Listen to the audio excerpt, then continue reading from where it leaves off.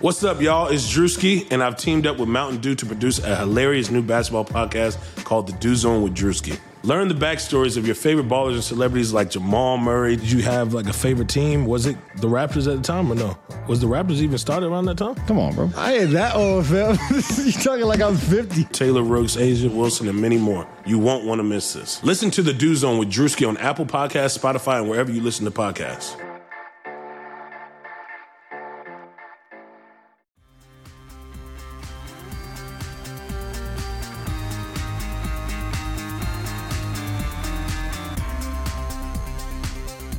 Hello, everyone, and welcome to another episode of the Hardwood Knocks podcast. My name is Dan Favale, coming at you with my super duper, incredibly esteemed, awesome times awesome, fantabulous, spectaculario, the big analytic who remains high on Julius Randle, co-host Andrew D. Bailey. Before we get started, I just want to remind, implore, beg, plead with everyone to continue rating, reviewing, and subscribing to us on iTunes. We can also be found wherever else your podcasts or wherever else you get your podcast, but that on iTunes is still the best way to help out our pod and let us know that you're listening. So please take the 10 to 15 seconds out of your day, search Hardwood Knocks on iTunes, throw us that review. We appreciate the 5-star ratings. Write an actual review. We love those. And definitely subscribe if you haven't already done so. And if you have done all of those three things, it is now our request that you just recommend us by word of mouth or force by stealing people's phones and subscribing them and also rating us from their phones. They will thank you later, even if they don't particularly like you overall. With that said, before we get into our Western Conference halfway mark report cards, we have to ask the question that we have been asking inconsistently the past few weeks as we battle ridiculous schedule logistics. Andrew, how are you doing? Doing good. We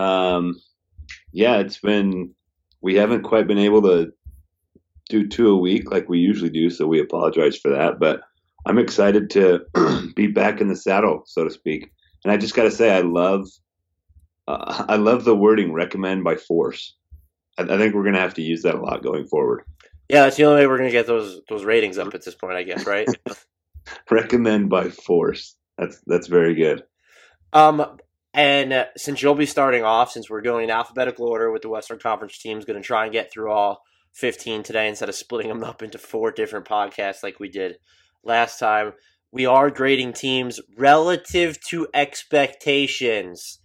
That needs to be pointed out, and this is a whole season thing. We can mention our grades that we did last time, but you could also go back and listen to those podcasts because they are obviously timeless since we recorded them. But I just want to get that this is not, we cannot grade the Phoenix Suns and the Golden State Warriors on the same curve. It doesn't work that way. Yeah. That's a really good thing to bring up. And I actually thought while I was doing my grades last night, I feel like I kind of grade the entire Western Conference on a curve. I kept giving teams here and there. This is a little bit of a spoiler alert. I'd give them a grade and think, is that too high? And then I'd kind of tell myself, well, they got to play all these Western Conference teams, and they're hovering around 500. So I'm going to reward them for that. So I had kind of a curve. You're in the Western Conference. You get a plus. You get a slight bump for playing in the West. It'll be. I didn't go in anticipating doing that, so it'll be interesting to see if I have sort of the opposite feeling about the East. But I had to think through a couple teams last night more than I thought I would. I will say really quick that I wrote halfway grades for Bleacher Report, and some of my grades have changed a little bit. But it was very hard overall to give out failing grades because there's a 25-team playoff race right now, even if you include the East. And yes, there are teams above 500, but you do have to say below 500 in the East. But it was like, did we really expect the Magic to be within so close to the playoff race halfway through the season? Maybe we did, but that's kind of thrown everything for a loop as well. Totally agree. All right, should we jump Mavericks? Yeah, let me get our trusty timer here that we're going to try to stick to going, and whenever you're ready, you may commence. All right, the Dallas Mavericks, 17th in offense, 18th in defense, 14th in net rating, They are 20-24. I gave them a B+ at the quarter pole. Dan gave them an A. And at the halfway point, I am giving the Mavericks a B. I don't know what their record was at the time that I gave them that B+. I do feel like they've fallen off maybe a little bit since then. I've been not annoyed's probably not the right word, just sort of curious about why Rick Carlisle is so dead set on the starting lineup that he has had basically all season. I think, and lately Maxi Kleber has been starting, so maybe he's starting to trend towards something else. But the numbers all season long have been really good when Luka Doncic gets to play with those bench guys that have been really good. So that's one thing that's been curious to me. It doesn't seem like the Dennis Smith situation has been handled perfectly. So maybe that's another reason to slightly dock them. But those are kind of nitpicks for a team that I think a lot of people were 100% sure coming into the season would be bad. And they're comfortably below 500 at this point. But I think it's safe to say that they've surprised a decent amount of people. And of course, my key stat on them is Luka Doncic. And right now he's averaging over 20 points, over 6 rebounds, and over 5 assists. There's been 137 of those seasons in NBA history, and Luka is 137th in minutes per game. He's doing it in less time than anyone. He has exceeded even my expectations. I think it would be hard to find anyone who thought he'd come in and be this good this quickly. His advanced numbers just keep slowly but surely crawling upward over the course of the season. He looks ridiculous. I think they're going to be in it as a just below or near 500 team the rest of the way. I gave him a B+, probably because I was lower, and I deleted their ranks and records before we started this. Maybe I'll leave the records in next time because the rankings seem immaterial. But I gave him a B+, which is down from an A, because they have slipped off. But this wasn't a team that I thought was going to be even kind of close to the playoffs because of how deep the West was. And to be 4 games back when not only is a rookie your best player, but DeAndre Jordan has just been the least impactful high-volume rebounder that I've perhaps ever seen. There are just sometimes he just doesn't look interested in rebounding or maybe even playing basketball anymore. That's probably a little bit too harsh. But you have him. Harrison Barnes has started perking up, but he didn't start off the year well if we're looking at it in totality. The bench also, and I think this is, Dirk forever. Let me just get that out of the way. Dirk forever. But the bench was first in point differential per 100 possessions before Dirk Nowitzki came back. And now that he's back, they've dropped all the way. I think it's to 7th now. No, they're 6th, which is still good, but that's a drop. So that's kind of hurt. You lose JJ Barrera. Just the body of work that they've done. Maxi Kleber being good, needs more playing time. As you said, it looks like he's been starting lately. So good for this team. And I think they're still on pace to me to beat expectations. Maybe they'll get closer to a B or B-, which I would say, C+ range as the season goes on, which I would say is, they're where we think they were going to be if they decide to kind of steer into a tank and maybe try and keep this year's pick. But I'm still pleasantly surprised by this team. And Luka Doncic has a lot to do with it. But you let's be honest, give Rick Carlisle popsicles, some chewing gum, and any point guard in his mid-30s, and he's going to cobble together a top 10 bench. I really think that's just he's great. So I think a B+ is good for them.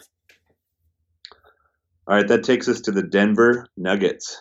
5th in offense, 11th in defense, 7th in net rating. They are 30-14.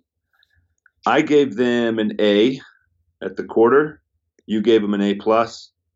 And I'm giving them an A again. My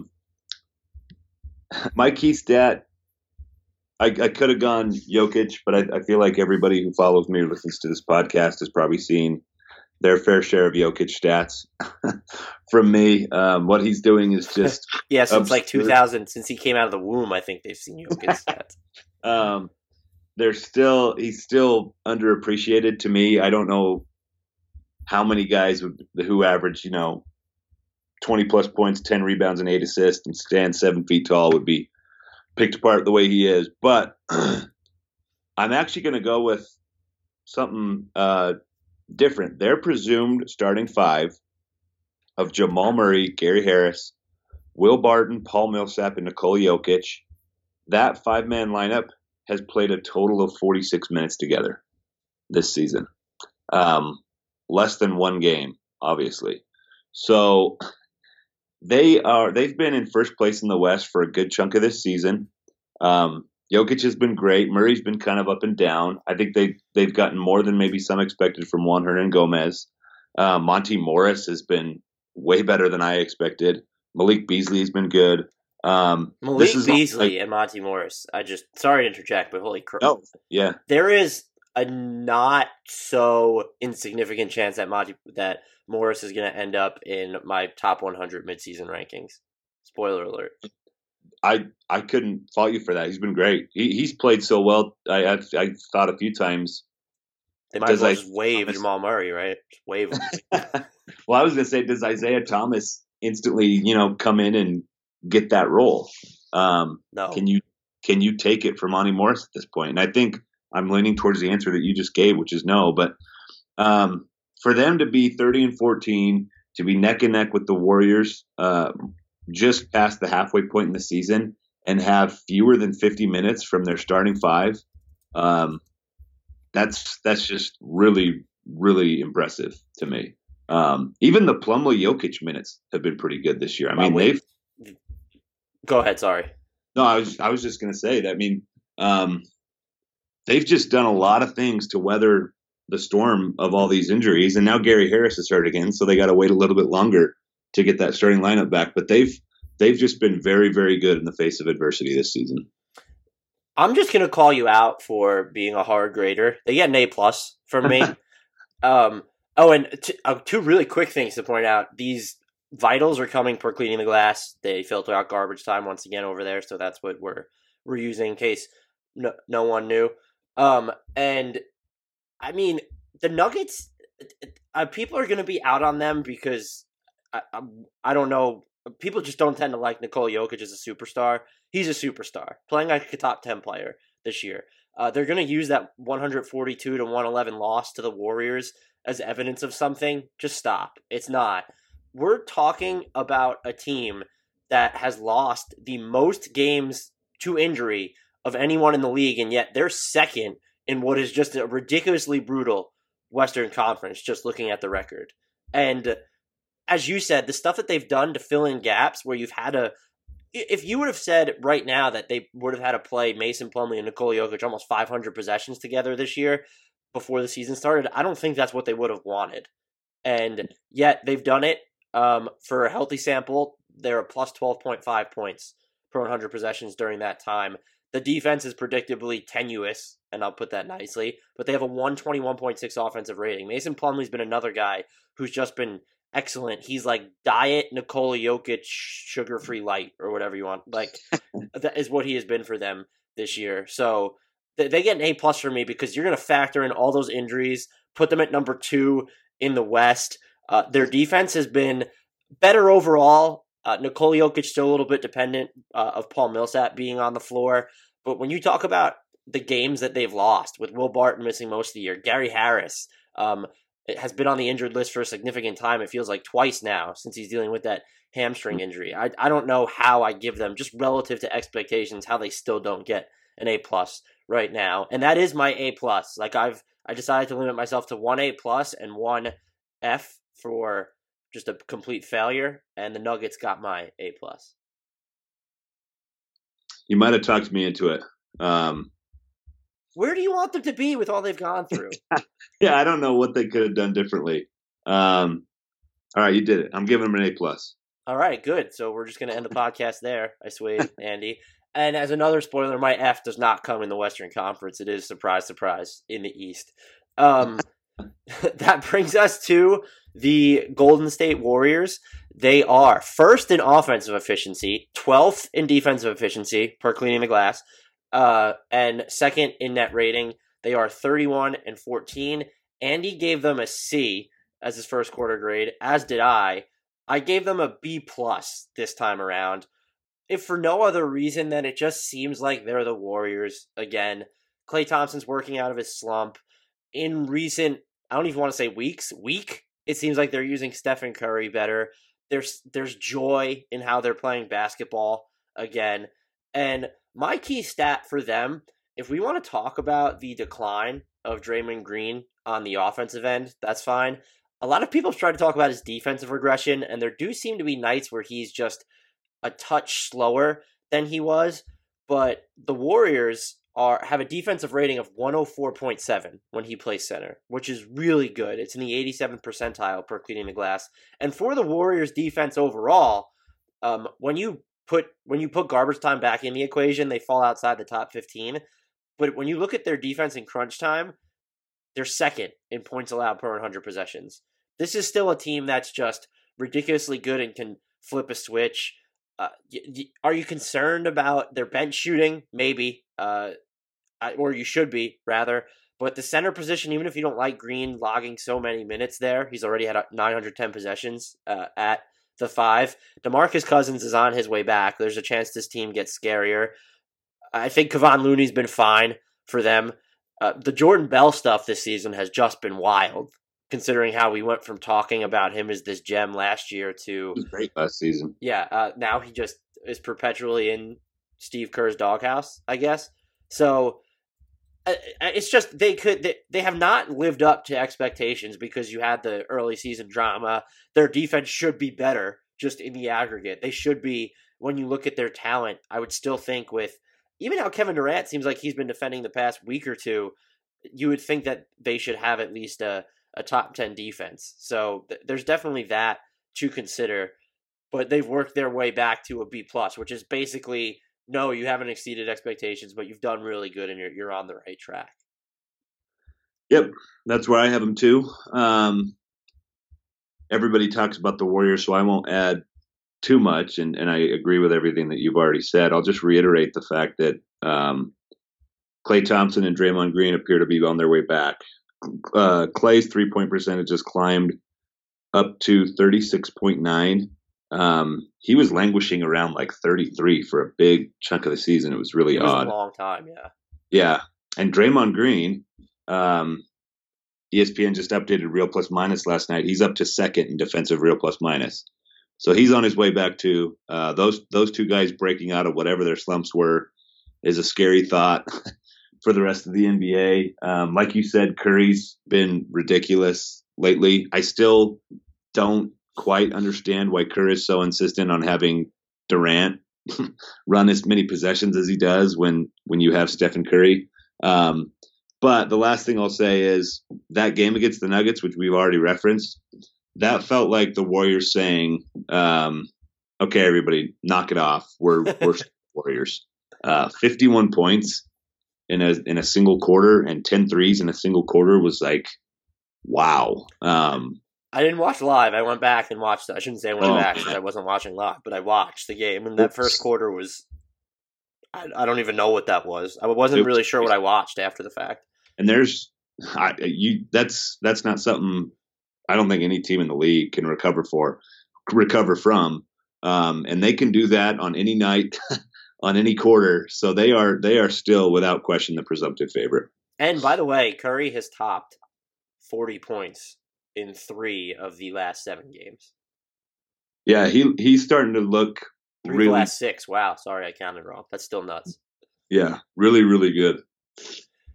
That brings us to the Houston Rockets, who have probably been one of the most confusing teams this season. Yeah. As we record this, they are 4th in offensive efficiency, 25th in defensive efficiency, 13th in net rating, and they are 25-19. We both gave them a D the first time around, and I have given them a B+ now. I don't know what this is. It's kind of the Nuggets argument, but to a lesser degree at this point, just because Houston isn't enjoying as much success overall. Chris Paul's not playing with a hamstring injury, and he was not especially good when he was healthy. Eric Gordon has missed time. Clint Capella's out now. they've gotten to a point where they needed to rely on Daniel House before he went back to the G League since they didn't work out a contract. They signed James Nunnally, who might have to log during this 10-day contract some significant minutes. Austin Rivers is second on the team in playing time since arriving, and yet here the Nuggets are. They're within striking distance of home court advantage in the first round. I mean, they are a game back of the 3rd seed right now in the loss column and just overall. So that's impressive to me. The key stat has to be for James Harden, and maybe you have the per game numbers for him. They're just they've been regurgitated so much. I don't even want to get into them. He's basically averaging a zillion points per game, and the Nuggets are winning almost solely because of him. But since Chris Paul went down, James Harden has attempted 209 pull-up three-pointers. So that's over a span of 13 games.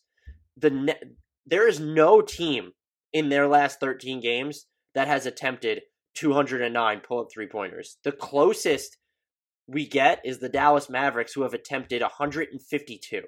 So since Chris Paul went down, or over the last 13 games, since that's just more even, James Harden has attempted 57 more pull-up three-pointers than any other single team. And he's hitting them at a 37.3% clip. That is just patently unfair, unbelievable. I don't know what else to call it. Still 16.1 pull-up three-pointers per game. That's cray-cray. And I don't know. The team's defense is not great. They're 23rd since Paul went down. That's the NBA.com number. And again, they don't rank too favorably in that metric overall. As they get healthier, they could get better. But a lot of this depends on right now, how long can James Harden play at this level? And then when is Chris Paul coming back? Clint Capella, we know, with the thumb injury, he'll be back soon, and that should be fine. That's not something that should linger. They can't.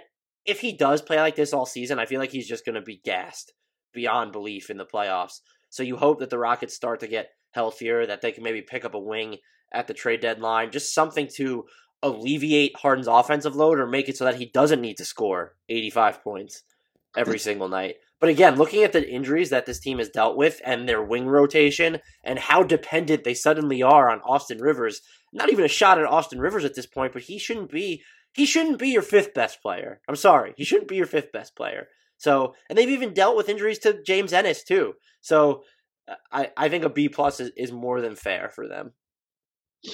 B+ is what I gave him too. We're pretty close on all these so far. The James Harden numbers at this point are almost unfathomable. Like I'm having a hard time. I'm just like, yeah, I'm having a hard time putting it into words right now as we do this podcast. I was on my way to a pretrial conference in tiny town, Wyoming the other day with my dad, and I was trying to explain what's going on to him. This is a guy who loved the NBA in the 80s and maybe a little bit in the 90s, but he's been completely unplugged for 15, 20 years. And the thought of some player taking double-digit pull-ups and step backs per game and shooting them at nearly 40% was so foreign to him. And it's even foreign to me, somebody who's been watching the NBA very closely for years now. This is a revolution, or a potential revolution, that just came out of nowhere. And I was thinking while you were talking, how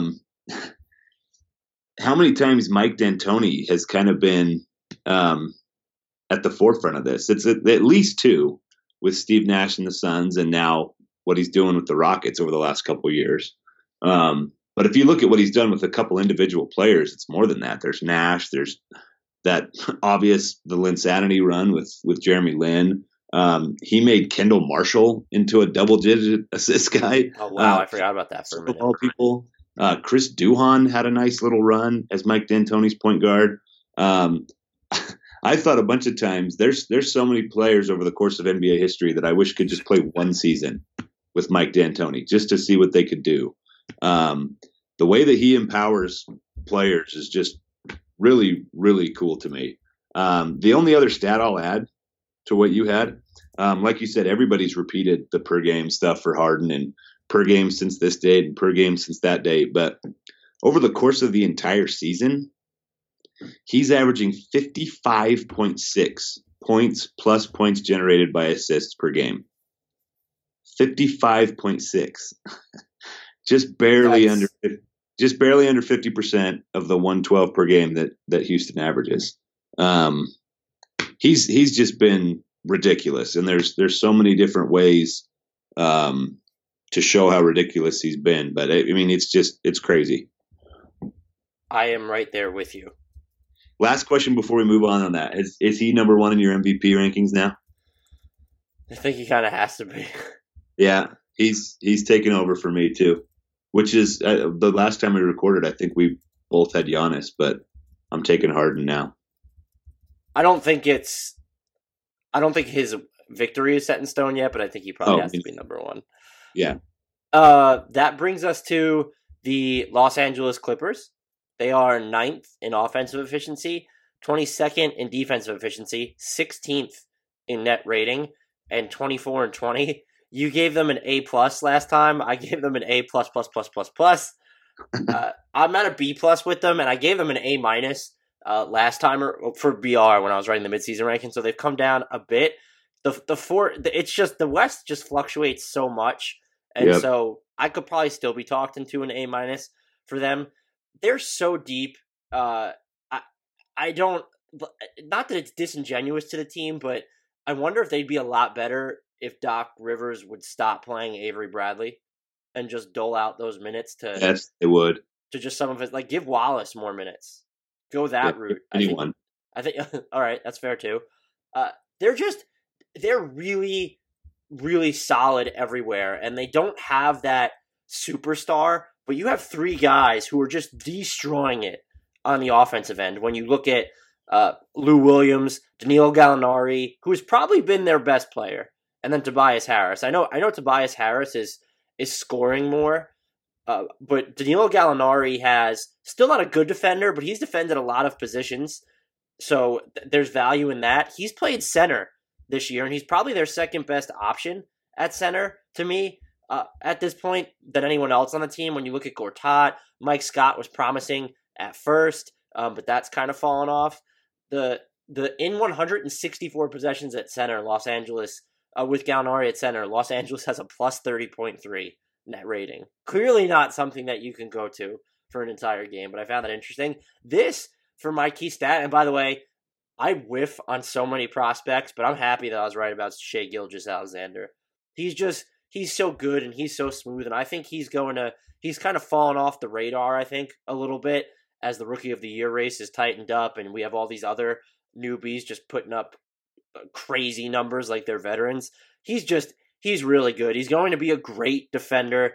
I don't know if he can ever be your best passer for an offense, but his scoring chops, they're more expansive than they looked in college, and I know people were kind of worried about that as he came in, shooting close to league average from three, which I think is a rookie, even on low volume, is fairly impressive. So he's really good, and I'm interested to see his career arc. Montrezl Harrell, I don't know how you pick Sixth Man of the Year right now between him and Sabonis and even Spencer Dinwiddie being in there. And let's not forget about Lou Williams either, who is just getting to the foul line at will, leads the Clippers in assists, which isn't saying much when he's at 4.9, but still. And he's scoring 18.7 points again, almost 38% from three. The Clippers are just so deep, and this is the most, for their key stat, this is the most Clipper stat ever, for this team anyway. In games where teams enter crunch time and they do not have the lead, so they're tied or trailing by 5 points or less, the Clippers have a league-high 10 victories. So entering crunch time without the league, they're 10-10, and they've won more games overall than anybody else in those situations. They just fight. And I want them to make the playoffs just because I think they would be really fun to watch in the postseason. Doesn't matter to me if they get bounced in 5 games or something because they face the Warriors or the Nuggets. I want to see them in the postseason. That's a crazy stat. I echo everything you said. They're a really deep team. I agree that there's a couple guys that, Avery Bradley he hasn't helped a team in a while. And if you look at his career numbers, he's been a distinct plus maybe like one or two times in his career. I also don't really get the ceremonial starts for Marcin Gortat. I get why everybody says you can't play Boban. I don't think I really buy it. I would just start Montrezl Harrell and play Boban 15, 16 minutes a game. I think you can get by with him playing that few minutes. So there's a couple rotational things that I think are a little off. I don't know if I said I gave him a B plus as well. But generally speaking, they're just solid. They've got all these solid, not like knock your socks off players, but good, solid players. I didn't realize Danilo Gallinari at a center was like a thing even. I need to tune into more Clippers games to see what that looks like. But that's very intriguing to me. He has actually been higher than Tobias Harris all season in those average rankings that I do. Montrezl Harrell has been top 25 to 30 all season long. I mean, they've got those two and Harris basically around that like 20 to 35, 40 range. And that's not a trio that's going to compete for a title probably, but that's, I've used the word solid like 4 or 5 times now, but that's a solid NBA basketball team, and they're going to be competitive with those guys there, just like you said. So, they're a pretty easy B plus to me too. The thing about Gallo, by the way, which I meant to mention before, he's slashing 45, 45, 91. Yeah, and he for his whole career, he's been good at getting to the line too. That's always been understated. It's because he misses, and that's what I'm waiting for. When is Gallo going to miss that 14 to 24 game stretch? Yeah, I just stay healthy. What's that? Yeah, they're going to be a problem if they stay healthy. They keep coming at you, and I'm still very much impressed with this team. The 4 games over 500 thing is weird in the West. They have a winning record against Western Conference teams, which I think is important. So I could probably still be talking to an A- for them, just because you look at the West and what's supposed to happen. They were a team, I think them, the Pelicans, the Timberwolves, the Grizzlies, those were the teams at the beginning of the Spurs. Would they even be, how close to the playoff picture would they be once we got to this point in the season? And I think that you can say they're closer to a playoff lock than a fringe playoff team. They're not a playoff lock. I'm just using that scale. The Los Angeles Lakers, who still have LeBron James for people who have forgotten, which, man, is his groin injury going to be fascinating when we're talking about all NBA teams and even all-star selections. He's still going to get voted in as a starter, but when you miss basically 25% of the season, I think that's when we have to start talking about, does he even belong on the first all-NBA team? Nothing to do with his performance. It's just availability is a skill. Anyway. There's some really, really good forwards this year, too. Yes, that makes it way more difficult. So the Lakers are 6th in offensive efficiency, 21st in defensive efficiency, 14th in net rating, 25 and 21 overall. You gave them a B plus the first time around. I gave them a B. I'm giving them a C plus this time. I just haven't seen the player development amongst their younger guys. Kyle Kuzma's probably been the brightest spot, and he's shooting like negative 2% from 3. Definitely an exaggeration. I think he was under 30% last time I looked at that. That's what I'm holding against them. Here's what I'm not holding against them. Team that isn't built to navigate LeBron James's absence is not navigating LeBron James's absence. Yeah. Big friggin' surprise. I don't know. Luke Walton, the Lakers, people who watch him every game or watch all of their games 2 or 3 times, they can talk about his scheme. That's fine. You cannot fire Luke Walton because the Lakers are not winning without LeBron James. They're not built to win without LeBron James. It's just a fact. So I just don't know what people were expecting. The loss to the Cavaliers is terrible at home. That's just that's a terrible loss. But LeBron James basically is this team. And so since he's been out, and these just kind of dovetail, this is my key stats for them. They are 27th in points scored per 100 possessions, 3rd in points allowed per 100 possessions, but they they can't shoot. He's so important to their spacing because they don't have enough shooters overall. They're 27th in 3-point efficiency since he went down. That's terrible. This team, you need him on the floor to have spacing, and even when he's on the floor, they're not just this world-beating 3-point shooting team. So if they can add a shooter at the deadline, that'd probably solidify their playoff chances. To me, if LeBron gets healthy and stays healthy for the rest of the year, they're probably in. Just because, again, I think he's proven that much. And if they could just get something, can Josh Hart start hitting more of his threes again? I think he's been good on defense. I know people were disappointed by him at some point there this season, but I think he's been fine on that side of the ball. Can they get Brandon Ingram just looking like he can be a compliment? He doesn't even look like he can be a featured scorer really anymore. And I know that's a big role change from where he was last season, but if they can get him to be a compliment, if anyone on this team could just hit their damn free throws, they'll be better off. But C+, I think they're right at expectations. B- is fine too, but there seems to be a lack of player development, which even around LeBron James, I would have expected way more than I've seen, particularly when you've had just an opportunity with your wing rotation hasn't warranted at all that you don't play the young guys. And then Rajon Rondo's been injured so often that Lonzo Ball has gotten his fair share of reps. And the hope there should have just been that we would see more from those Anthony Davis trade package pieces, which we have not. So Boston must be feeling pretty good about themselves leading into the summer. Yeah, the Anthony Davis to LA formality doesn't seem quite as much of a formality as it did a few weeks ago. I am not as down on them as you are, though. Not that you're down on them. You still gave them a passing grade, but I did give them a slight downgrade from the B+. I gave them at the quarter mark, but they still hang on to a B for me. And I actually think they've been a little bit better than I expected without LeBron, as surprising as that may sound. It started off real bad. Overall, they're 5-7 without LeBron, and they're 4-2 in their last 6. And their last win last night, which was going on while I was going through the grades, was in Oklahoma City with Paul George and Russell Westbrook both playing. I think they've shown, if nothing else, some spunk in these last 12 games, and particularly Kyle Kuzma. He's not only did he exceed my expectations last season, he's been better than I thought he'd be this season. So back-to-back years with him being better. And yes, he could certainly shoot better from three, and I think that can still improve. But he's averaging 19 and 6. He's got an effective field goal percentage well over 50. I don't know what his true shooting percentage is.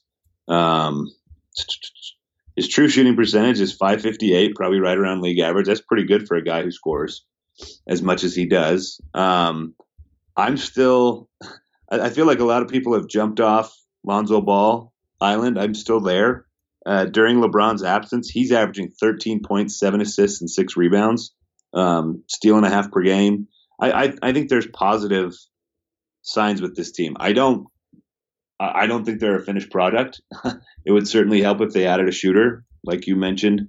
And maybe the whole goal is for the young guys to rehab their trade value again and make a big move. But I actually think there's been some encouraging signs from them this season. I kind of figured this is where they would be before the season started. I actually felt like they exceeded my expectations a little bit out of the gate. I thought it would take a little bit longer for them to gel with LeBron and LeBron to kind of lift everyone, but they came out a little hotter than I expected, and this absence from LeBron has brought their record back to closer to what I thought it would be. That sounds all fair to me. They're going to be fascinating to watch once he comes back, and just leading into the trade deadline, because they don't want to mess up their cap space, but at the same time, if they want to be a relative threat in the playoffs, assuming they get there, something kind of needs to be done at that point. Yeah. We are moving on to the Memphis Grizzlies. I feel like I'm in charge of all the key stats all of a sudden. This is the last one before I think you have a nice little run. The Grizzlies are 28th in offensive efficiency, 7th in defensive efficiency, 22nd in net rating. They are 19 and 25. You gave them a B+ the first time. I gave them an A. I'm down to a C minus. This seems like it's become a season ritual where the Grizzlies start out really hot. They make me feel like a fool for not betting on them in the first place, and then they just go and squander all that goodwill. Since they were 15-9, these are not the key stats for me, but since they are 15-9, they're 4-16 with the NBA's second worst offense, scoring 101.8 points per 100 possessions, and the only team that has been worse at defending the three ball over that stretch is the Minnesota Timberwolves. And that's like a problem because the Grizzlies aren't, I mean, it's just a problem in general, but the Grizzlies aren't some great interior defensive team. They can be, but Marc Gasol's slippage there, and I don't know if it has to do with, he tweaked his ankle earlier in the season against the Toronto Raptors, and I don't know if that's what, like maybe that's contributing to something. I don't know. He has not been the same guy on defense. This I found fascinating. When Marc Gasol plays without Jaren Jackson Jr., the Grizzlies' defensive rating is 112.2. Wow. When Jaren Jackson plays without Marc Gasol, the Grizzlies' defensive rating is 108. Not great, substantially better.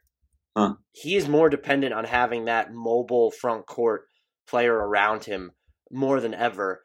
And that's not Gasol. It's with the exception of, it's been kind of a long cold streak. I think he's shooting like under 31% from three over his last 15 games or something crazy like that.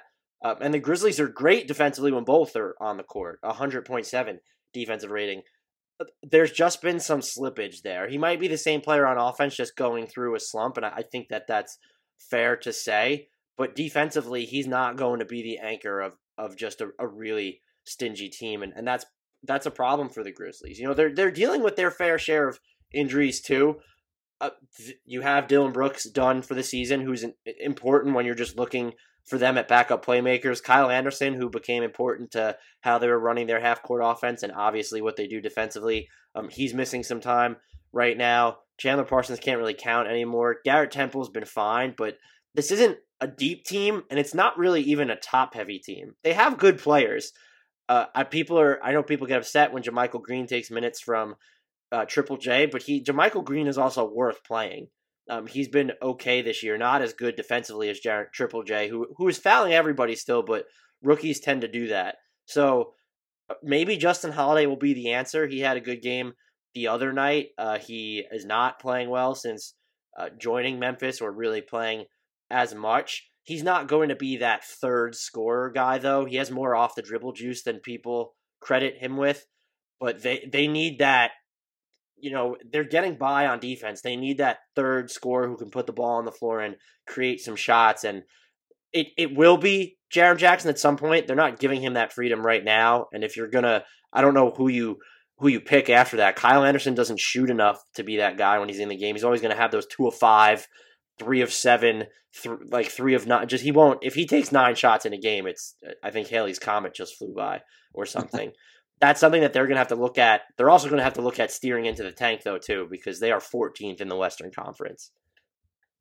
They need to steer into the tank. That top 8 pick owed to Boston, though, is a problem because I get the argument that you should get another top prospect if you can, and now you move into next season with maybe Gasol opts in, you'll have Conley, the Triple J, whoever you draft.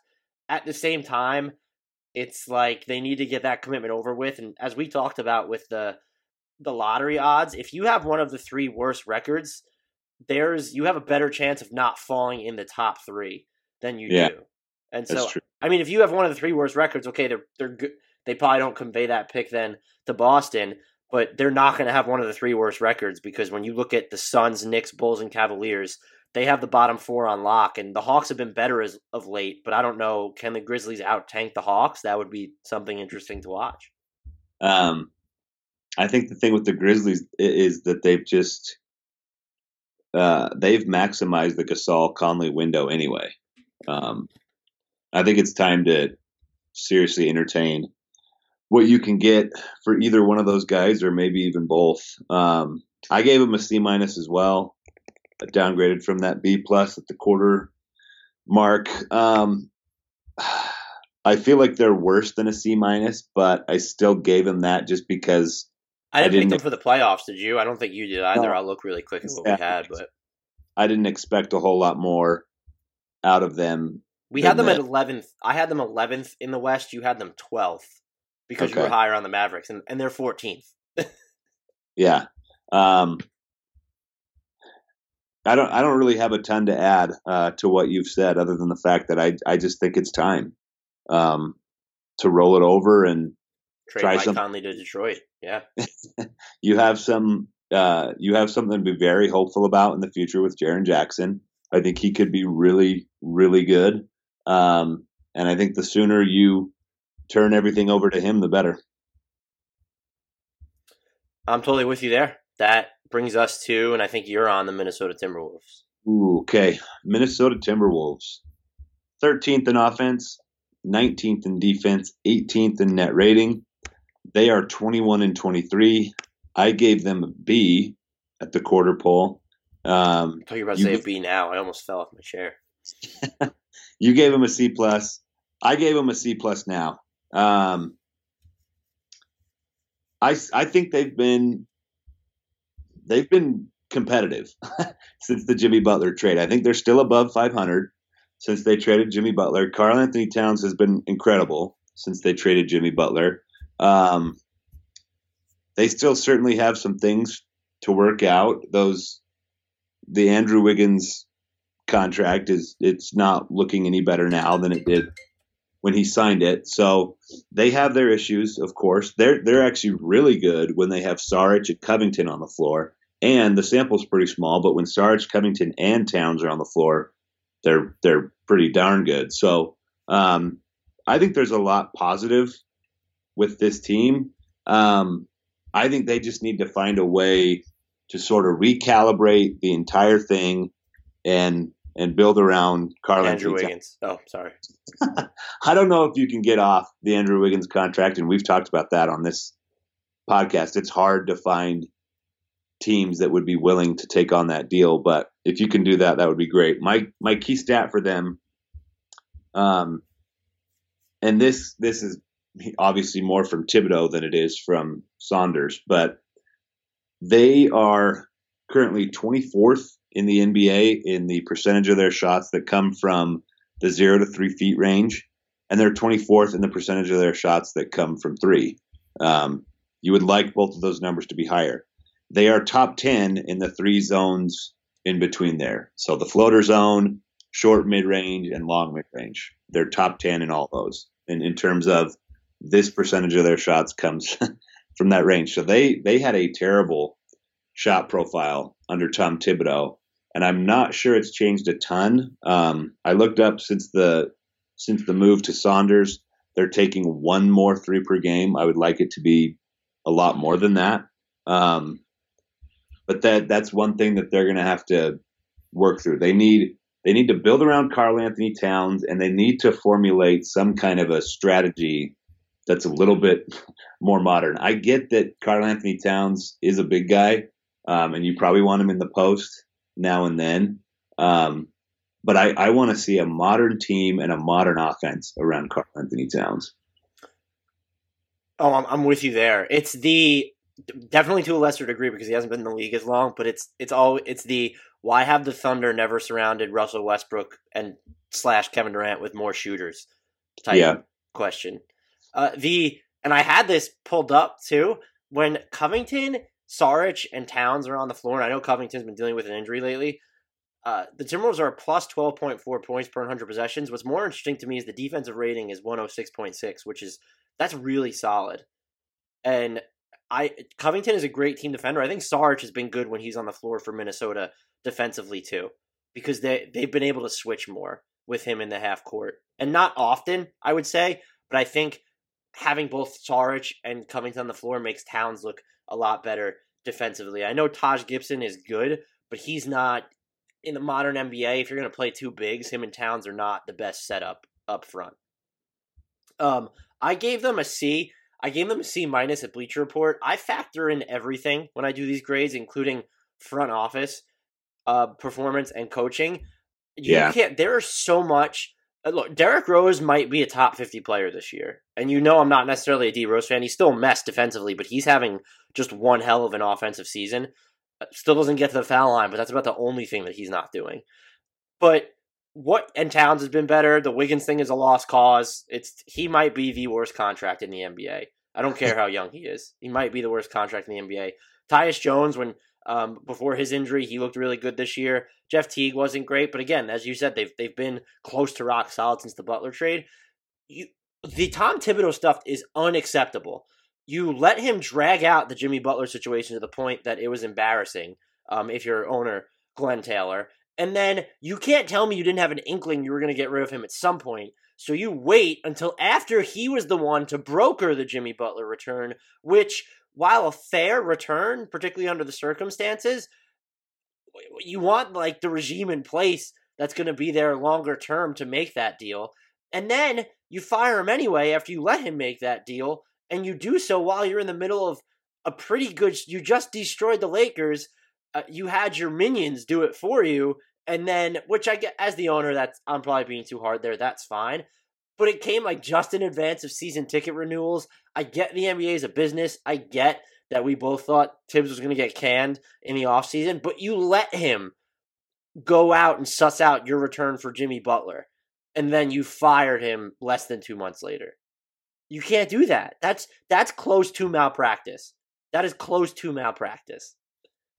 And so they get a C, and that's because their players on an individual level have been so damn good. Andrew Wiggins, obviously notwithstanding, that they've played them out. I want to fail them. I want to give them a D, just because the front office thinking there seems to lack a coherent vision and doesn't know what it's doing.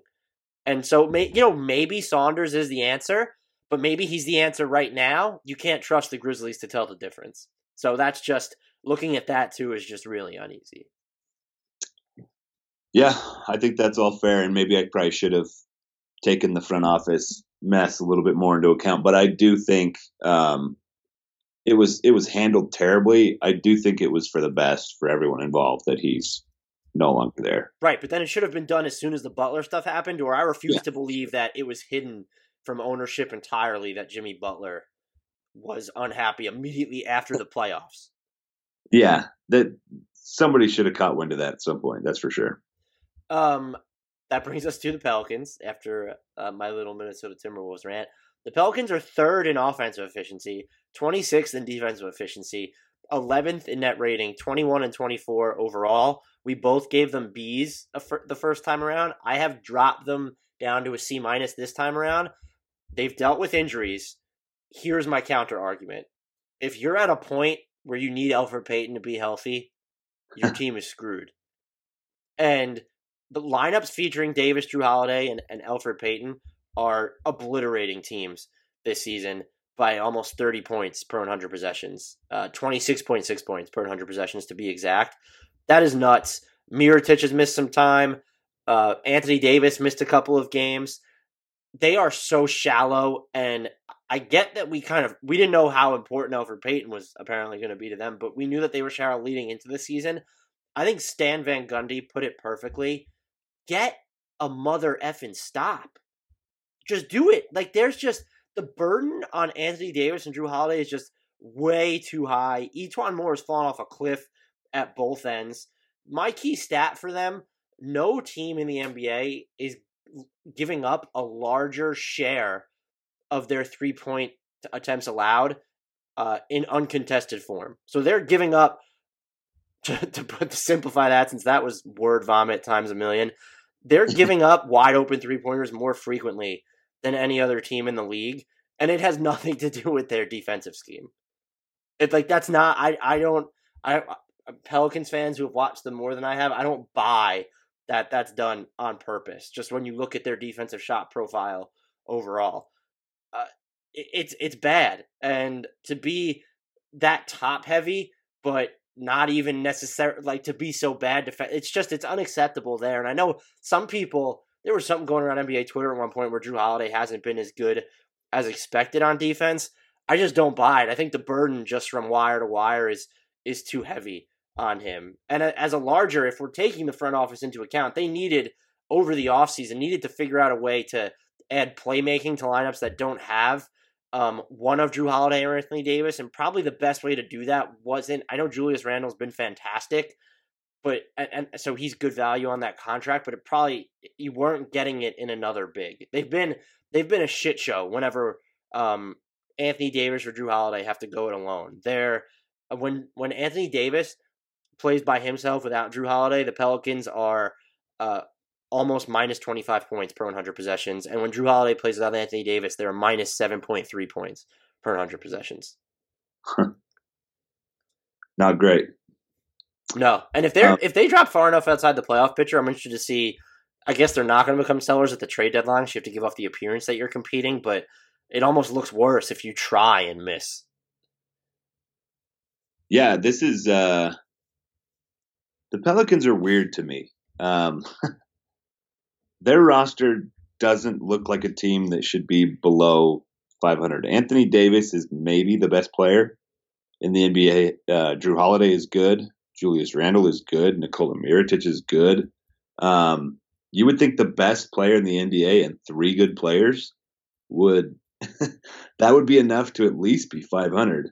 So I gave them a C- as well. I think they have been a little bit below expectations this season, and I don't know what you do there. I mean, you talked about should they be buyers or sellers at the trade deadline. I honestly don't know. If you are not trading Anthony Davis, what are you getting? I don't see how you can trade. Maybe you can trade Julius Randle, but what do you get back? Maybe a wing that fits a little bit better next to Mirotic and. Well, I guess the point is if you sell because you don't think you're going to keep Randle, you could trade him anywhere, and then you end up with a high pick that you could then trade over the offseason to sell Anthony Davis, or maybe he really wants to play with Zion or Cam Reddish or somebody. That's if you can even tank hard enough, though. So, how much longer is Anthony Davis going to be a Pelican? Look, if I had to pick, he's not going to be with the Pelicans next season. He's not getting traded this year. Next season? He's not going to be with the Pelicans next season, I said. Wow. So over the season? I think he's going to be traded. I don't think they're going to offer him the designated veteran extension. I don't think he's going to sign it, and then you're going to have to trade him. Yeah. I think that's just the fact of the matter there. Yeah.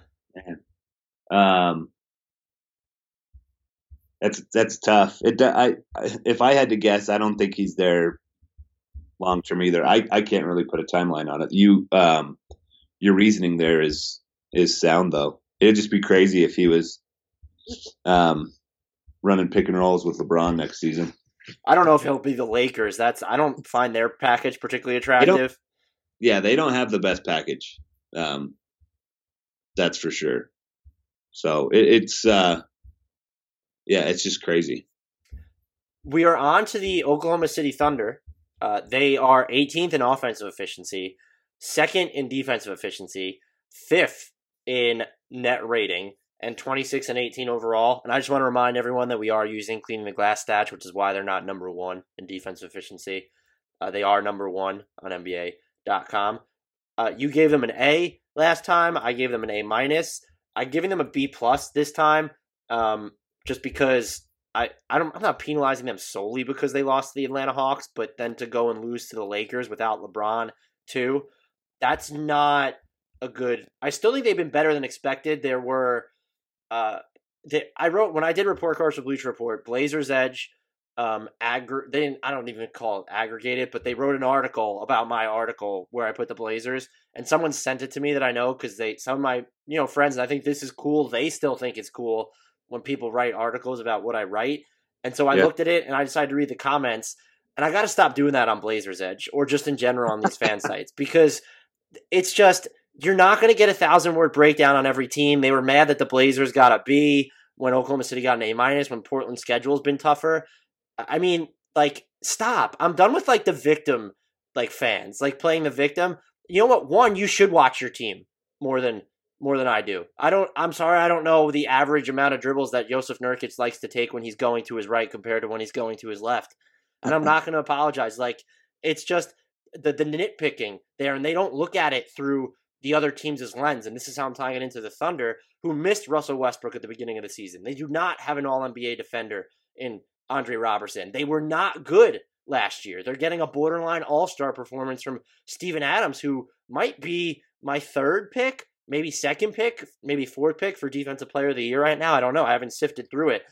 I get their schedule's been easier, and that's their key stat for me is I have two of them, but their key stat really is they have the toughest remaining schedule in the league. It's not even just in the Western Conference, and that's going to tell us a lot about them. So I ended up dropping them down a little bit because of those losses to the Hawks, who've been solid lately, but then the Lakers without LeBron, like, come on. The other thing I will say, this team needs a shooter.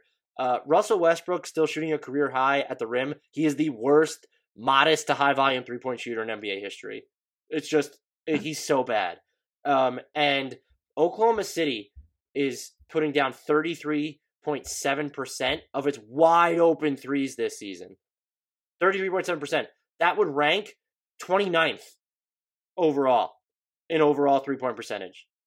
And they are 29th overall 3-point percentage. So they can't hit wide open threes. That's a big, even when you don't have shooting talent, to miss those wide open looks, that's a big problem. And I'll wrap this up by reiterating, Steven Adams has been really good.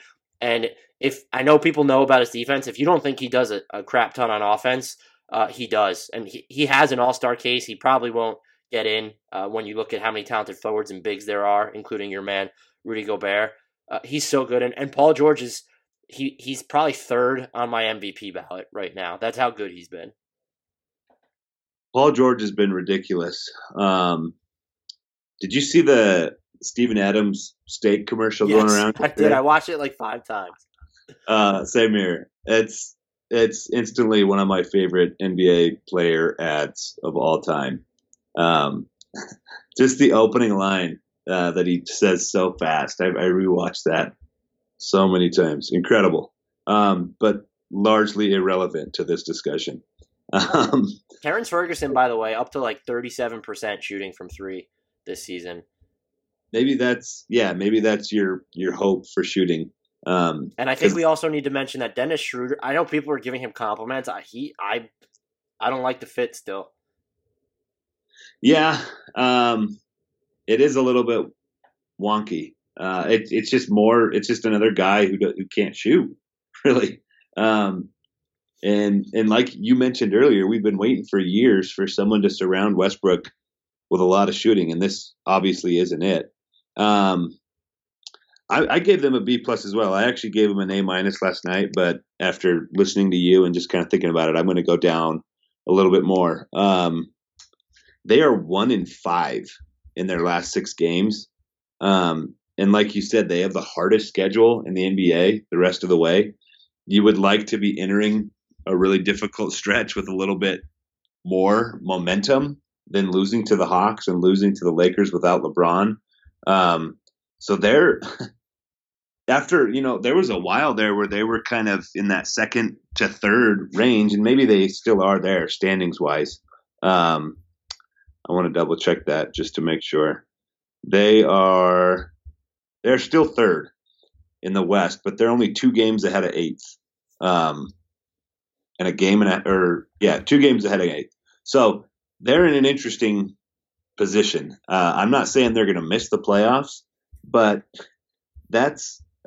I think that's in play for everyone from 3 down, is at least a possibility of missing the playoffs. And again, you would have just loved to have a little bit more momentum. That's a new word. Heading into this stretch. Paul George has been ridiculous. I think he's clearly been their best player. The only question I have is Russell Westbrook going to average a triple-double and not make the All-Star team? The coaches will get him in, right? They'll probably get him in. He's going to average a triple-double and not make an All-NBA team. That's happening. Yeah. I think he's right on the edge of being an All-Star. I wouldn't say that he should be an All-Star. I think you could make a case for other guys. Like I would probably, even though the Pelicans have a losing record, I think you could make an argument that Drew Holiday has been just as good as Russell Westbrook this season, maybe even a little bit better. So yeah, I agree with everything that you've said there. I think there's a lot to like about them. They still have a lot of interesting defensive players like Grant and Paul George and Steven Adams, but their offense is scary and not in a good way, and they've got a scary stretch of games coming up here. We are going to be entering warp speed for all the listeners out there who need to know for the last 5 teams. Phoenix Suns, 27th in offense, 28th in defense, 26th in net rating, 11 and 35. I gave them a C at the quarter poll. You gave them a D, and I gave them a C again here at the halfway point. Here's my key stat for them. Overall, the Suns' net rating on cleaning the glass is minus 9.6. So they're outscored by 9.6 points per 100 possessions. That's in the 14th percentile of all lineups league-wide. They are actually plus 1 point per 100 possessions, which is in the 55th percentile, when Devin Booker, DeAndre Ayton, and Michael Bridges are on the floor. To me, that's really encouraging. I think if you had to pick 3 guys, you say Suns front office, you're only allowed to choose 3. Who are you moving forward with? That's probably the 3 that I would pick. And the fact that they are already positive is a really, really encouraging sign to me. They still have, Ayton has some work to do on defense. Booker obviously could get better on defense, and I think his shooting reputation exceeds his actual effectiveness a little bit. Bridges is a rookie, but the fact that trio is a plus, I would not have guessed that coming into the season, and I think that's really encouraging for their first year together. I wanted to give them – I gave them a C-, and I gave them a D+ at Bleacher Report. I killed them for 2 things. Maybe the Tyson Chandler buyout was fine. The Austin Rivers one was not to me. That seems like a salary. He wouldn't have been able to be traded in combination with another player, but you could have reaggregated it to maybe take on money and get an asset or something. So the way they went about that was just so weird. They also treated themselves like a team that might compete this year when they went after Trevor Ariza in the first place. I'm still hitting them hard for that. Here's the thing that I'm not going to get over. They are, in bench minutes per 100 possessions, 23rd in the league. You suck. Play the people off your bench more. We're not talking about a bench that's, I'm not saying when Jamal Crawford's healthy, give him 20 minutes per game, but you don't have an old bench. Like, it's just, I know that they're not necessarily playing any of the wrong players, but I don't think you need to see as much of the starters necessarily right now. TJ Warren has been fantastic. Devin Booker's been great as the lead ball handler. Just until recently, they were actually a net plus when Devin Booker played point guard officially. They might have, I don't think he could be the guy for the future, but DeAnthony Melton has really made strides just as a passer this season. I still really like Mikal Bridges. And Josh Jackson, over his last 20 games, shooting 37.7% from 3 on 2.7 attempts. Not huge volume, but just something to watch. And I still really like his defense. He's actually been really good defensively. I looked this up the other day. The only non-bigs who are currently matching his block percentage and steal percentage are Kyle Anderson and Robert Covington. That's just something to throw out there. So C- because they're supposed to be bad, but I'm not sure that they're still not going about the rebuild the right way. And again, the way some of those transactions unfolded, right down to the adding Trevor Ariza in the first place, was just bizarre. Totally agree. That brings us to the Portland Trailblazers, who are 8th in offensive efficiency, 16th in defensive efficiency, and they are 10th in net rating, and then 27 and 19 overall. You went with an A- the first time around. I went with an A- the first time around.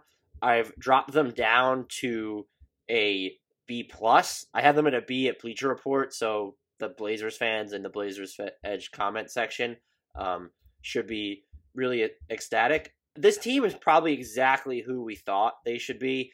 Damian Lillard, recent slump, but he's just been really, really good overall this season. They've gotten Evan Turner to fill in some gaps. The bench play has fallen off after a really good defensive start. There's a chance Zach Collins has hit a wall, but Joseph Nurkic has been better than expected, even though he was going through a slump for a little bit. I'm wondering about this team's defense. They have a borderline great defensive shot profile. Their 3-point defense is not good. 27th overall and 29th in non-corner threes. A lot of that, to me, kind of just eyeballing it on the eye test there, is just having CJ McCollum on the floor and how that fits with their defensive scheme. And I know they want to prevent looks at the rim and they're trying to chase guys off the line, which they're mostly doing. But that you can't be that bad in opponent 3-point accuracy. And teams are maybe getting lucky to some extent. They're hitting a ton of, they're not even hitting a ton of their long twos against the Blazers. So, who are great at forcing long twos. They need a wing on this team bad. I'm not saying he would solve everything, but I don't know who you go after. Maybe there's an Otto Porter trade to be made there. If Maurice Harkless could stay healthy or play for more than a second at a time, that could potentially help them. But they're good at not forcing. They're good at chasing teams off the 3-point line, but they're still just giving up. Just looking at the accuracy to be that low in the rankings. And when CJ McCollum's on the floor, and maybe I'll make this the key stat instead of the actual 3-point defense, 29.2% of opponent shots are coming from 3. That's the 85th percentile. Portland is 9th in the 9th percentile of actual 3-point defense during that time. Opponents are hitting 39.2% of their threes in those situations. Again, there's an element of luck there because that's a really high number, but that's definitely a problem they have to look at moving forward, and seems like it has been not the problem, but the wing missing. That's been something that has that's been a void for a while.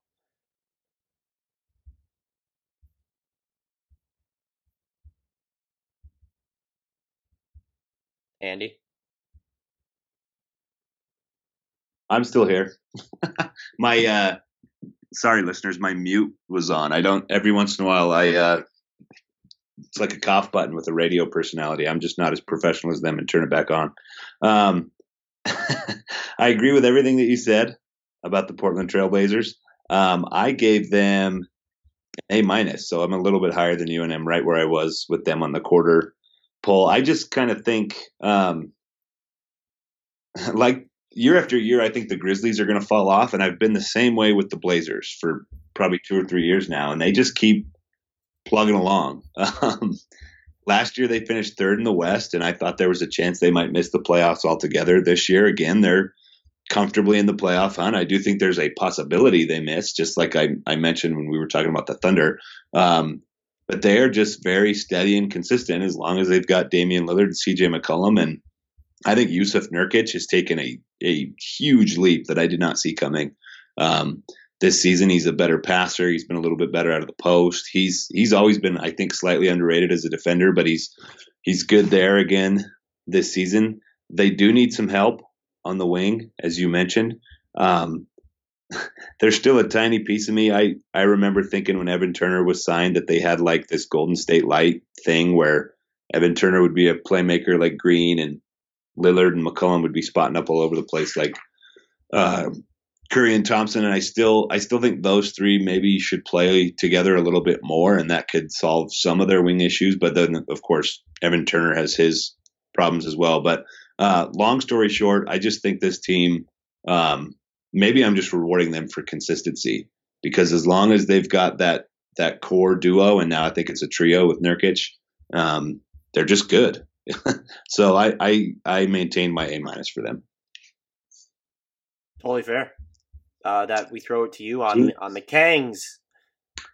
16th on offense, 17th on defense, 21st on net rating, 23-22, 45 games into the season, and the Sacramento Kings are above 500. I gave them an A at the quarter poll. You gave them a B+, and I am sticking with the A for the Sacramento Kings. I think before the season, the only two teams I could definitively say were going to be sort of in the tank race in the West was the Phoenix Suns and the Sacramento Kings. And I just whiffed on the Kings. They are so much better than I thought they would be. I mean, 23-22 isn't like an amazing team, but given what we've seen from the Kings the last few years, maybe it is kind of amazing. They've been really, really solid this year. My key stat for them, the average rankings that I do, which takes a player's rank in 10 different catch-alls and then averages those and then sorts by the average to get a list of who's been the best player this season. De'Aaron Fox was 32nd the last time I did that. Last season, he was near the very bottom of the league. And being near the bottom of the league isn't super unusual for a rookie. But what is unusual is to make like a 200 to 250 jump in 1 year. He is a huge part of their turnaround. He's averaging, I don't have it pulled up now, but it's somewhere around like 17 points, 7 assists. His shooting is much better than I thought it would be. He's hitting pull-up threes now, which is incredible. 17.7 points, 7.3 assists, 37% from three. Buddy Hield has been good. I've always believed in Buddy Hield. I didn't know.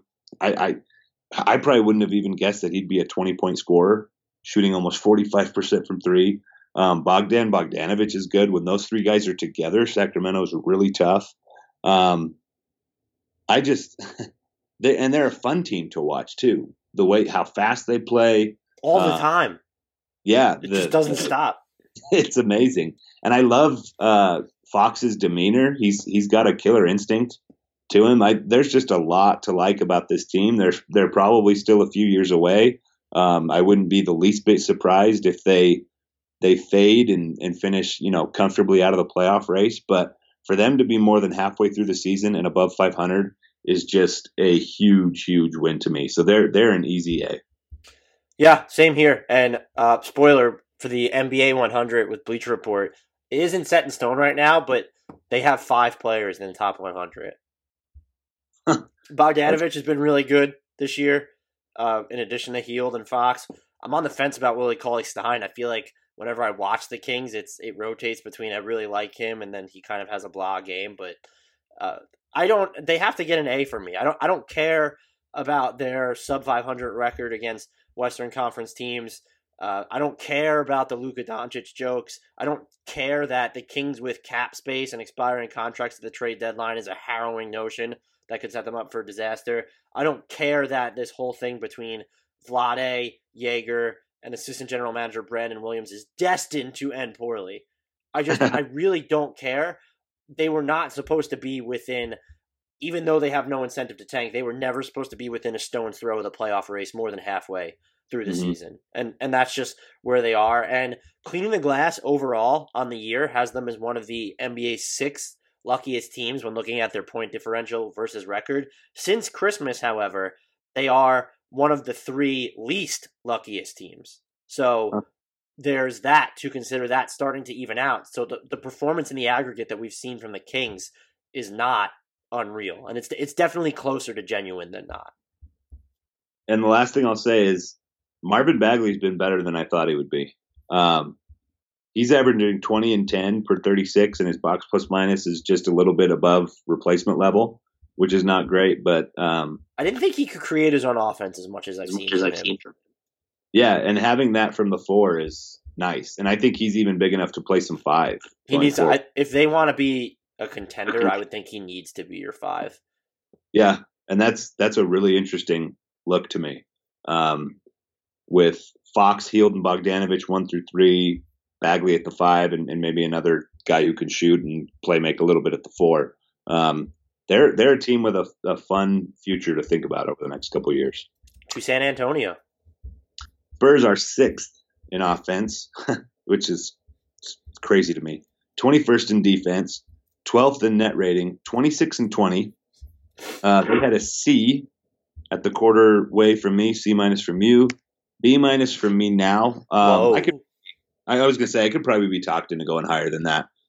They've been really, really strong lately. I'm still dubious for some reason. I feel like this could sort of fall apart for the Spurs. I don't think they're as bad as they were for the first few weeks of the season. I also don't think they're the team that was just like steamrolling people for 2 or 3 weeks, whatever it was. They're probably somewhere in the middle. My key stat for them, they're plus 0.8 points per 100 possessions, which is the 54th percentile. when DeMar DeRozan and LaMarcus Aldridge are on the floor. They're plus 12.7 points per 100 possessions, which is the 97th percentile when both of those guys are off the floor. So I still think that Greg Popovich, like Carlisle, he's obviously a really good coach, and he's really good at putting together a different bench or a good bench, is what I meant to say. But I think some of those bench guys need to be playing more, and they need to be playing more with, like Davis Bertans should be out there more with LaMarcus Aldridge. You need floor spacers. He has been in recent weeks. That's true. But I think if your two leading scorers are LaMarcus Aldridge and DeMar DeRozan, who rely so heavily on two-pointers, you need to get as much three-point shooting around them as you can. And it's maybe a Herculean task to talk Greg Popovich into threes, but I think that would help them. And here I am. I said I was surprised they're so good on offense. So maybe I'm just sort of maybe it's kind of a moot point because they're a lot better on offense than I thought they would be. But I still think there's another level for them to get to. Yeah, that stretch you're talking about since December 3rd, when they dropped to after they fell to 11th and 11 and 14, they are 10th in offensive efficiency and 7th in defensive efficiency.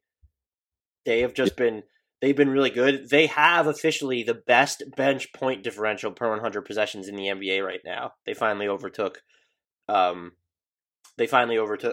Indiana, which was up there. The thing that I could penalize them for, and by the way, Derek White, oh my God. Great, yeah. He's just over the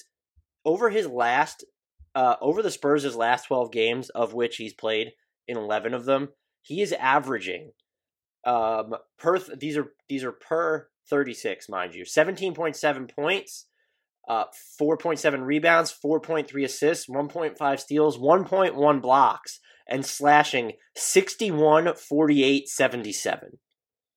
He might end up being a swing prospect for them. Bryn Forbes has still been pretty good off the dribble, too. He's not long, but I think he's less of a defensive liability than people say. Derek White absolutely helps with that because he's been great on that end. They get a B+ from me, and the only reason why I want to give them an A- just because of, they're putting it together again when most people didn't expect them to make the playoffs. I think I would argue a majority of people picked them to miss. I did not, so I will point out the one of 50 predictions that I might get right, and there's still a chance that I won't because the West is crazy.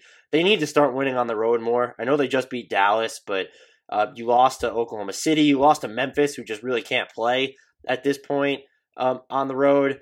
So and the loss to Charlotte at home was not good. I'm not trying to single out individual performances, but you need to have, if you're the Spurs, you need to start playing better on the road. Totally agree. That brings us to the Utah Jazz. Who are they? Last in the West. 20th in offense, 1st in defense, 8th in net rating. They are 25 and 21. I gave them a D+ the last time we did this. You gave them a C, and I've bumped them all the way up to a B-. Maybe D+ to B- is a good signal of how volatile my Jazz fandom can be. My key stat for them, obviously Ricky Rubio has been out for a little bit, and they've played really well. That has a lot to do with some of the opponents that they faced. But so the Jazz have played 444 possessions with Donovan Mitchell at point guard and Rudy Gobert at center. They're plus 10.7 points per 100 possessions when those two guys are at those positions. That's 94th percentile. And just sort of an addendum to that stat, the Jazz are 13 and 3 when Mitchell has at least 5 assists. Wow. That would make them 12 and 18 in every other game. 13 and 3 when he gets at least 5 assists. I think for the first month or two of the season, he was just trying to do too much. He was taking so many difficult shots. It just looked like everything was forced with him, and it's understandable. He got so much hype coming out of that rookie season, and I think he probably felt a lot of pressure to follow that up and be better than he was last year. And over the last, basically been a month now, maybe a little bit shorter than that, but the game appears to have slowed down for him. I know that's a cliche, but he's looks like the player I think a lot of us expected into this season. So he's been a lot better. The Kyle Korver trade was huge for them. Just turning those Alec Burks minutes, as much as I love him, into Kyle Korver has really helped. Joe Ingles' shooting is down this year, but he's doing a lot of other things. He's still a huge contributor in a lot of different ways. And Rudy Gobert, my goodness, we were just texting about this the other day, but in that average rankings thing that I was talking about earlier with Fox, he's been a steady fixture in the top 10 all season. He's just been absurd this year. So they are starting to look good. And the opposite of the Thunder, they have a really easy schedule coming up the rest of the way. So they are the easiest in the West. Very, very, very good shape. So I gave them I already forgot what I gave them. I gave them a B-, because I still think that I still feel like they underachieved a little bit in the first part of the season. I gave them a B+ because, and this is also this was the other team that some of the Blazers commenters had singled out, that how did Utah get a B+? And then the Blazers only got a B at the time. Now they're both at B+. So there you go. But the Jazz have played one of the 3 toughest schedules in the league, and I think Portland is 4th. That being said, Utah has the highest net rating in victories of I think in the West, and then only Boston and Milwaukee have better net ratings in victories. Utah has the 4th best point differential per 100 possessions since December 1st. That's incredible to me. So this is like I don't really have anything to add about the stuff that you said, and you know that I think I just want something to happen at the trade deadline, but it would be kind of cool if they just added another combo wing or leaned into the Jay Crowder at the 4 model, because even when Jay Crowder's not playing well offensively, I still think that just opens all kinds of things for their offense. I'd like to see them do that, but the random thing I'm going to single out, aside from Joe Ingles' recent slump, which he's kind of offset with his passing because of all those point guard injuries, how about Royce O'Neal starting to play better? Yeah. I mean, since he's gotten more minutes, we've seen his shooting percentages kind of drop, but he's shooting in those 4 games where he's playing heavy minutes. He's shooting 43.8% from deep, and if you even just look at his last 12 games, where he's been averaging over 17 minutes during that span, he is slashing 42. I'm looking at 50, 48, and then 100 at the free throw line, but he doesn't get there, so it doesn't matter. Royce O'Neal is really starting to perk up. He's going to be someone for them that I'm going to watch the rest of the year. And I almost feel bad that we don't talk about Derek Favors enough. He just puts up such great individual performances. I don't know how valuable his impact is to them winning. He's just a very good player, but we've talked about this in the text thread ad nauseum. It's just, if he could more efficiently carry an offense on his own in the second unit, I'm talking without a Donovan Mitchell or Joe Ingles or Ricky Rubio on the floor, that would give him clearer value. Other than that, though, he's just so weird. He's a really good player, but again, I don't know what his impact is to them winning, or if they want to make that next step into the contender circle. Yeah, I really think he should be a starting center somewhere, and he's really good at switching on the perimeter too. I think playing so much forward over the course of his career has really helped him there. So I think he could do some things that a lot of starting centers in the NBA can't do, and he's really good individually. It's just not the best fit in Utah right now. It'll be interesting. They're another team that's going to be really interesting to watch. Did you see Windhorst on the jump the other day? Said watch the Jazz and the Kings for Otto Porter. Yes, those have been basically the 2 teams that we've been watching for Otto Porter, though, right? So it'll be interesting to see if that happens. And I'm still very much in love with your Hawks, Jazz, Wizards trade. Yeah, we'll have to talk about that on a trade deadline pod or something. So I'm very much in love with it too, but I might be biased. Oh man, I would just be thrilled, and I would like it even if they didn't end up getting Satoransky. All right, that takes us through all 15 Western Conference teams. I was dubious that we could do it, so you guys should thank Dan. He's the faithful one in the podcast. He knew we could. If you have any gripes, you can get at us on Twitter. Or the Blazers Edge comment section. At Dan Favale, Favale. I'm at Andrew D. Bailey. The show is at Hardwood Knocks. The sponsor at NBA_math. As always, we invite you, or recommend by force, I don't know if we can personally recommend by force, but you can recommend by force. Rate, review, subscribe to the podcast. If you have friends, family who don't subscribe, make sure you do that recommendation by force. And until next time, we leave you with the shout out to Kyle Anderson. Whoa, and Benny Udry. I switched up the order. Wow. Because Kyle Anderson is an OG. Yeah. Lowe's knows you'll do it right and do it yourself to make refreshing changes to your kitchen and bath. We do it right too, with up to 40% off select kitchen and bath essentials during the final days of our Refresh for Less kitchen and bath event. That's up to 40% off faucets, vanities, shower heads, and more. For kitchen and bath updates that keep you within budget, do it right for less. Start with Lowe's. Offer valid through 3/6. See store for details, U.S. only.